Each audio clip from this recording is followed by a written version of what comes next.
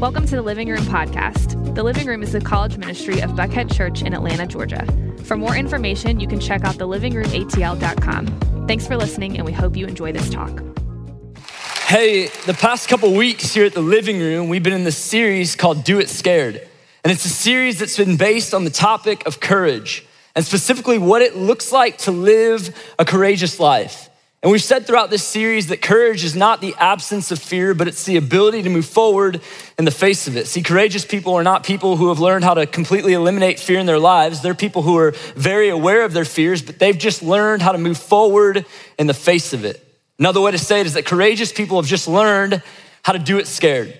And so if you missed either of the first two parts of this series, I would encourage you to go back and catch up on our podcast. You may not even know this, but we have a podcast. If you just download the podcast app and search the Living Room at Buckhead Church, you can find it. You can catch up on any of our previous messages. But tonight we're in part 3, the final part of this series, Do It Scared. And I'm really, really excited about tonight because tonight we're talking about what I believe is the most courageous step you could ever possibly take in your life. And to kick us off tonight, I thought I'd ask a question. It's maybe kind of like a random question, or it might feel random to you, but it's not random to me because I'm the one asking it. And I'm just curious to know, are there any people in the room who would consider yourself to be outdoorsy? Anybody? Like you love the wilderness, okay? Like, yeah, you're like outdoorsy. What does that even mean? You love camping, okay? Like, you know, the more remote an environment gets, like the more life you feel inside of you, you know? Like it just something fuels you. You're like, yeah, like nature, like no people, you know, like fire and like having to like, you know, kill my own dinner. Like you're that type of, maybe that's a little bit too far, but you love the outdoors. That's awesome. Like if that's you, there's a lot of you that raised your hand. I think that's great. I love that. I love that that's an environment where you thrive. For me, it's not an environment where I thrive at all. I am not an outdoorsy person. I don't know if that catches you by surprise, but I'm just not. But a few years ago, I got the opportunity to go to the Grand Canyon. And this wasn't just like your normal trip to the Grand Canyon where you go and like see some amazing views. No, this was like a next level trip to the Grand Canyon, okay? And I'll explain. So my mother-in-law had this trip on her like bucket list of trips, of vacations for a long, long time.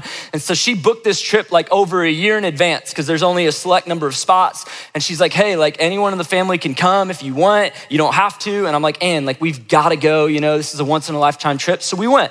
And so we get there and like literally this trip, you are rafting through the Grand Canyon, through the Colorado River for 7 nights. And every single night, like you're just pulling your raft over and, you know, on the side of a beach and like you're in the Grand Canyon. Like you could take binoculars and look up and see the people looking down at you. Like this was a crazy trip. And so we're rafting through the canyon and it's amazing. There's all these amazing views. We're doing wild things. It's really stretching me. I'm like bugs, you know, just like this is, but it's cool, right? I'm like bathing in the Colorado River, which was like 30 degrees. But again, it's awesome. It really was an amazing trip. I'm making it sound like it was terrible, but it was great. But every single day at some point, they'd be like, hey, like this is the spot where we're gonna like go hiking and you don't have to go hiking, it's optional. And some of the hikes were like, okay, other hikes were more challenging and really, really cool. So all throughout the week, I'd kind of been like, hey, you know what? Like my wife, like Ann, she doesn't really wanna go hiking and she's decided to stay back most days. And her grandma doesn't really wanna go hiking. And so like, I'd love to go, but I'll just stay back too, just to like be the man in case like any bears come or something, you know, and I'll defend everybody. I'm kidding. I just didn't really want to go hiking. I'm not into hiking. For me, like the biggest hike I'm probably going to take for the rest of my life is like hiking down my driveway to get my mail. So that's just kind of where I'm at. But it was like the last day of the trip and they're like, hey, this hike is going to be somewhat intense and challenging. And a lot of you probably should consider whether or not this is the best decision for you to go on this, but I'm just letting you know, the guide was like, I'm just letting you know where we're going on this hike is gonna be amazing. Like, in fact, it's gonna be like the type of view that you see on the cover of National Geographic. And so I was like, okay, like I'm in, I'm gonna do this. Like I'm going, and grandma, I'm sorry, I'm going. And so like we went, and the first like 20 or 25 minutes of the hike, I'm like, this is great. Like I'm feeling good. You know, I'm walking, I'm like, this is not challenging. Like, you know, I'm just walking. Like this is not hard. And then I realized that as we got like higher and higher on this cliff or mountain or whatever it was, that the path was getting more and more narrow. Up to the point where eventually we were getting really, really high. And when I say really high, I mean like elevation wise. And just to clarify. So we're getting really high and the path is really narrow. And I'm like, yo, like here's the deal, like instructor, like if I slip and fall, like am I gonna die? And he was like, probably. And I'm like, okay, why aren't there guardrails? Like, this is not safe. Like, I was honestly, I was angry. But I'm like, okay, look, here's the problem. Like, I don't know that I can go on. Like, is there an alternate route that's not so dangerous, you know? Like, I want to live. Like, this is not for me, you know? And he's like, there's really not an alternate route. Like, this is the route. We're going to keep going. I'm so sorry. Like, if you don't feel confident or if you're not courageous enough, like, if you're not a real man, I'm kidding. And I'm like, okay, like, you know what? He didn't say all that, but that's how I felt. And so I just decided not to go any further. Like I decided it wasn't for me. And what I realized was that when I started the hike, I had all this faith, all this confidence, like this was gonna be great. But at some point, fear crept in and the fear started to override my faith. And I felt like there is no way that I can move forward anymore. Like there's no way that I can take another step. And here's the reason I share that tonight as we get started. Is because I feel like every single person in the room can relate with that to some extent. Like all of you have probably experienced moments in life, maybe you're walking through a moment in life right now where you have had faith in something, but then at some point something happened, maybe you don't even know what it was, you don't even know when it happened, but something happened and fear has crept in and now you do not know if you can move forward anymore. Maybe for you it's with a relationship. And you've been in a relationship, and when you started out in this relationship with this person, you felt like things were going really well. Like this could be awesome, like this feels different, everything was great. But then at some point, maybe something was said, maybe they did something, I don't know. And at some point you were like, oh no, and fear crept in. And you thought to yourself, I don't know if we can move forward. I don't know if I can get past this. I don't know if I can take another step. Maybe it was with a friend. Same situation, the friendship started out great. Like you're like, man, this could be a lifelong friend, but then you're like, something happened and you just didn't know if you could move forward. Maybe it was an opportunity for you. And when the opportunity first came, you were so excited about it. You're like, man, this seems great. This is promising. This is what I've been chasing after for a while now. But then as you started thinking about it, something happened. At some point, fear crept in and you thought, I don't know if I can move forward. Maybe it's your future. You have all these dreams and goals and hopes for your future. But then at some point, fear starts to come into the picture and your fear starts to overcome your faith and you don't know if you can move forward anymore. Maybe, just maybe for you, this is the description of your faith in Jesus right now. Like your faith in God, like at some point you felt really hopeful about this. Maybe at some point you felt like, you know what? Like I think I'm gonna step into this whole thing. Like I think I'm gonna, put my faith and trust in God. I think I'm gonna start to follow Jesus. Like, yeah, like this is awesome. But then at some point something happened and you're like, I don't know anymore. Like I don't know if I can move forward. And I would imagine that if you've ever heard anything about Jesus, which I'm sure there's people in the room from all across the spectrum, like some of you have been growing up in the church, maybe others of you, this is all brand new to you, that's great, no matter where you're at. But I would imagine that if you've heard anything at all in your life about Jesus, like you've probably heard about all the amazing miracles that he did, right? Like all these amazing things, like maybe some miracles, like he turned water into wine, like he healed people, he gave the blind sight, he fed over 5,000 people with just 5 small fish and 2 small loaves of bread, like he walked on water. He even predicted his own death and resurrection and then pulled it off.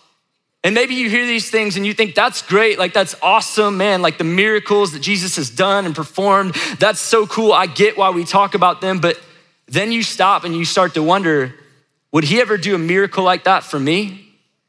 Like I wonder if Jesus would ever actually do a miracle like that in my own life. And maybe you're like, I've asked him to do some miracles, but he hasn't always done them. And so maybe something about the miracle starts to hold you back. In fact, maybe you've even asked this question right here. What do the miracles Jesus performed actually mean for me?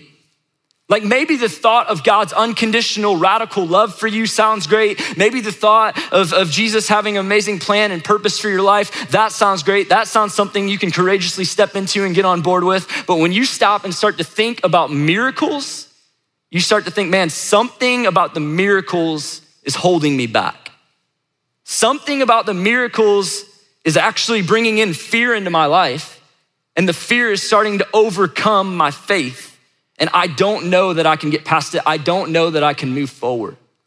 But what if I told you that one of Jesus's greatest, most unexpected miracles is actually for you?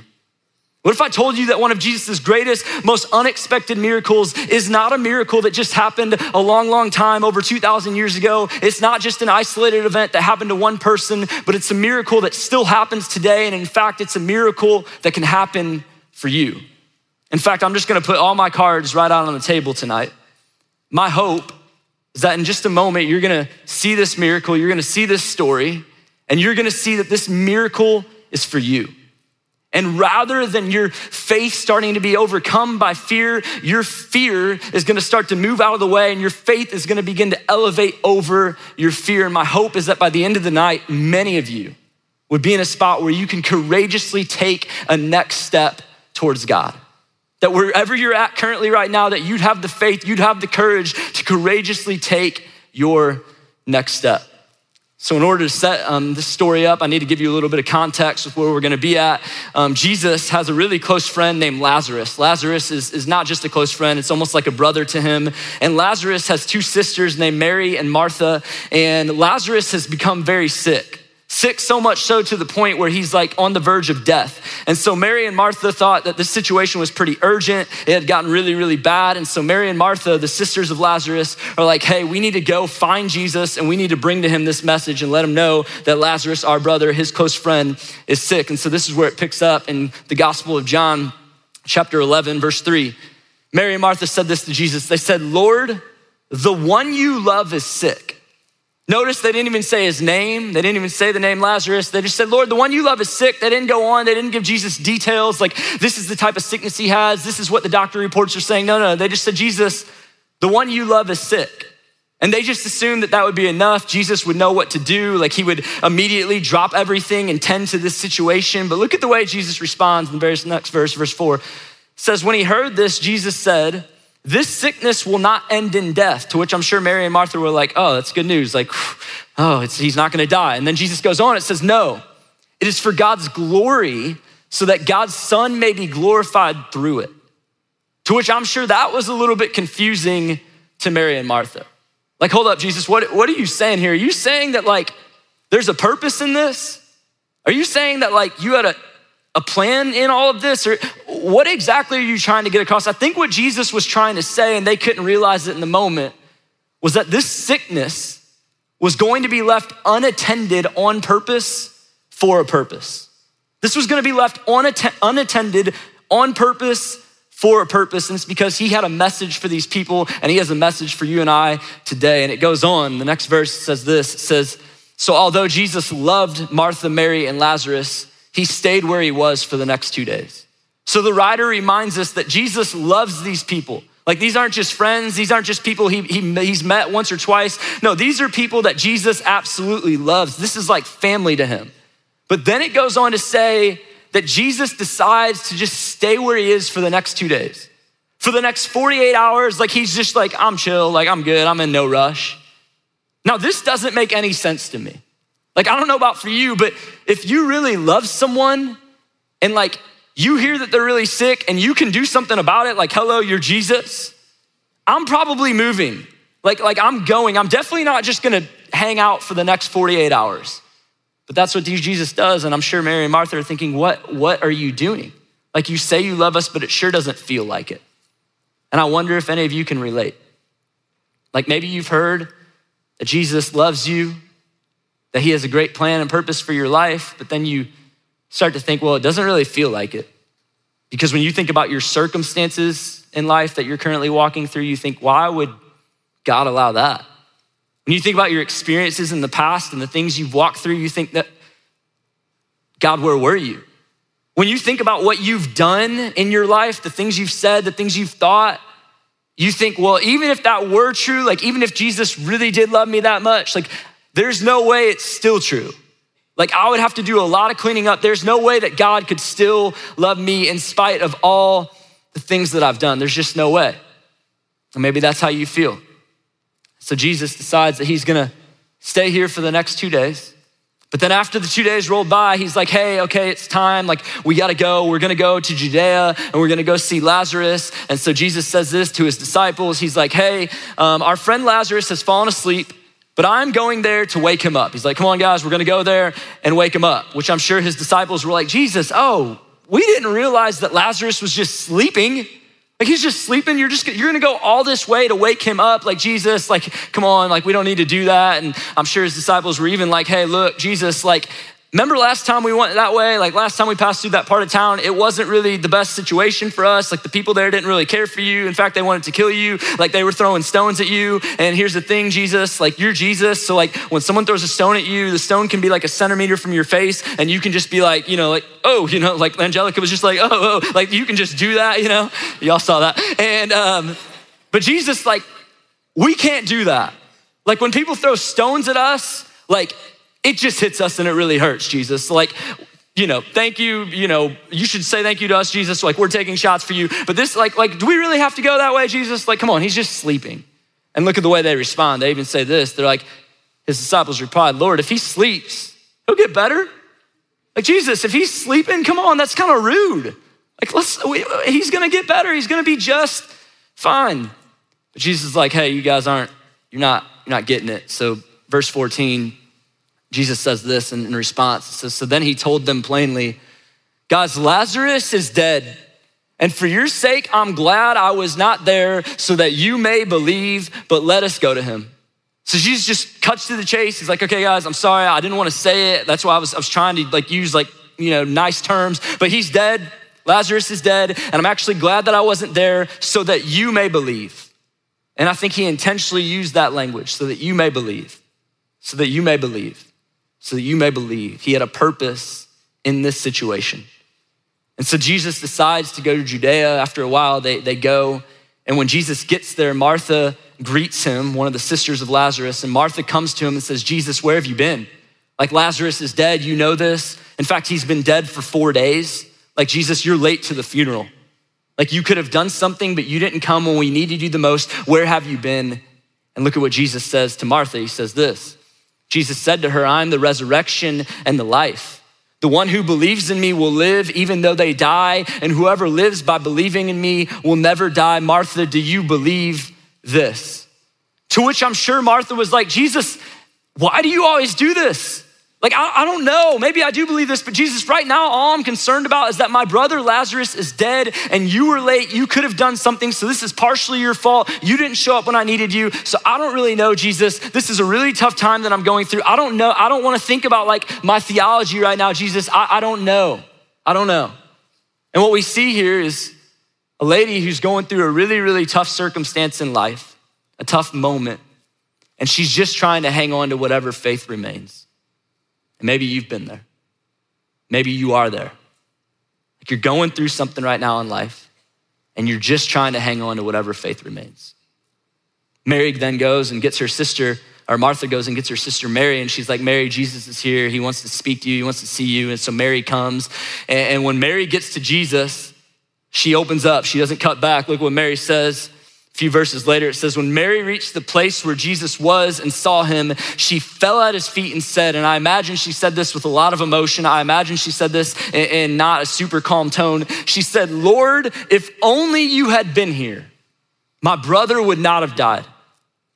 Jesus, if only you had been here, my brother Lazarus would not have died. Mary is being 100% honest with Jesus. What would it look like for you tonight to be 100% honest with God? Like not 95% honest like we are a lot of times. Like what would it look like for you to pray an unfiltered prayer tonight to God? To give God the real you.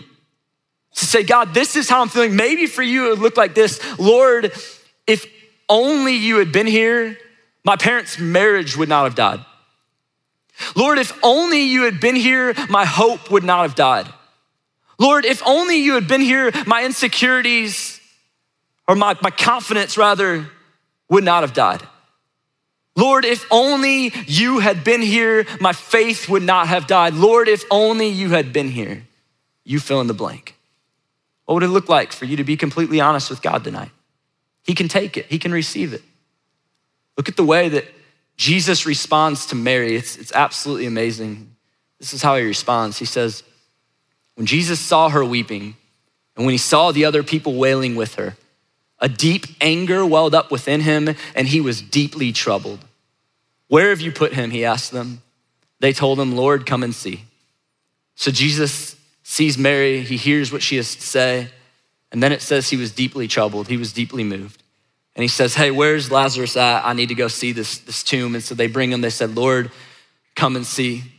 And what happens next, it's just 2 words, but it's quite possibly maybe the 2 most powerful words in all of the Bible and all the scriptures. And it says this, Jesus wept. Jesus wept.